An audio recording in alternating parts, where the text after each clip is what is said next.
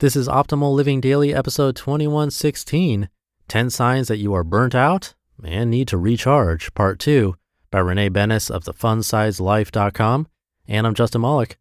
Happy Sunday and welcome back, or welcome for the first time if you're new here. This is where I read to you like a big ongoing audiobook from many different authors. But today is a continuation from yesterday, so I'd recommend listening to yesterday's episode first. That's episode 2115.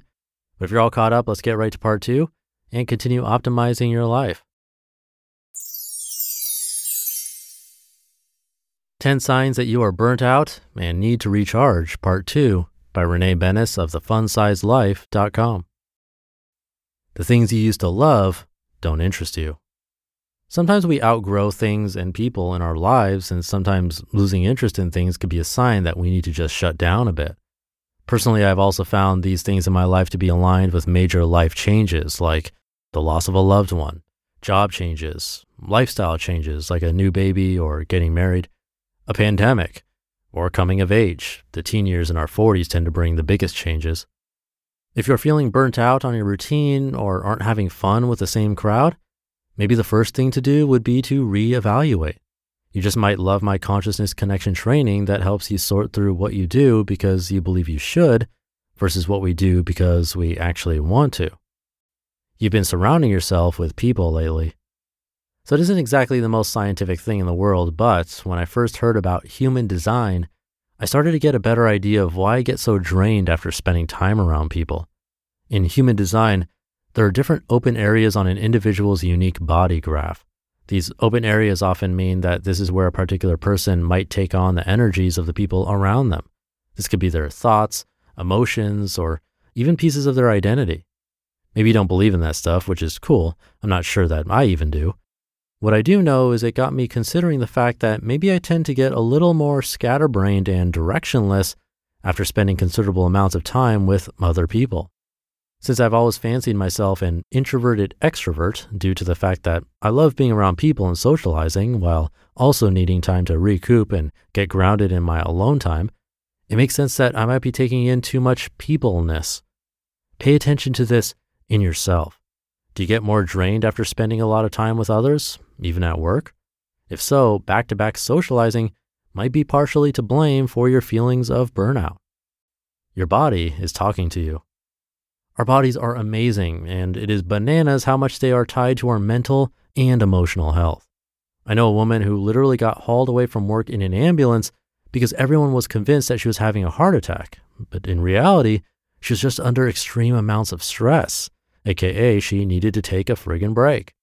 If you feel like this might be the case for you, there are a number of books that can help you get started identifying whether or not you might have some body issues that are tied to unresolved mental traumas or stress.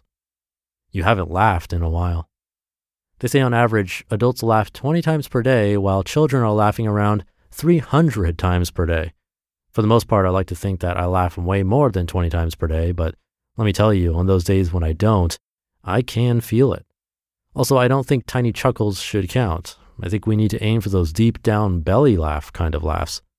So if you're feeling like you haven't really had a good laugh in a while, that might be a sign that you've been overworked or stimulated in the wrong areas.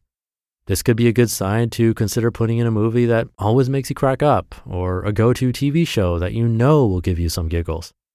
I know we can't all have a belly laugh friend on hand, but if you happen to have one of those on your phone, maybe it's time to hit them up and schedule some serious one-on-one time to catch up with them so both of you can overfill your laugh count for the day. You've had back-to-back schedules. Maybe you don't need to look for subtle clues, you just know that your schedule has been jam-packed and super busy lately.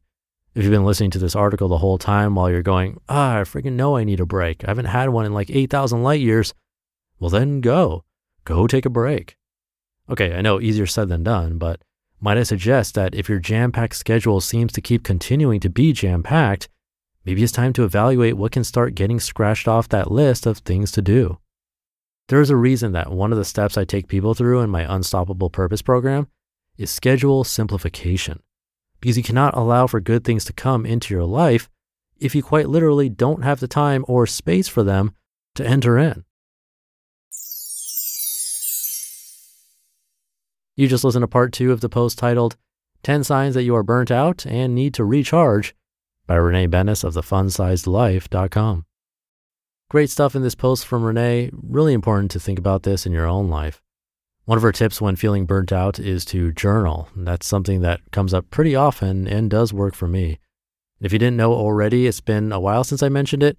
We have an Optimal Living Daily workbook with different prompts that correspond with specific episodes of this podcast that I happen to think were great ideas for journal entries.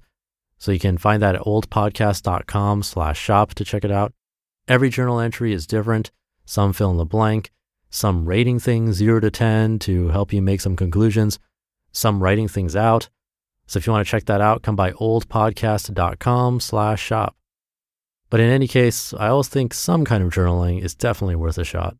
Let me know how it goes. It's always nice to hear from you. Have a great rest of your weekend if you're listening in real time, and I'll see you tomorrow for Minimalist Monday, where your optimal life awaits.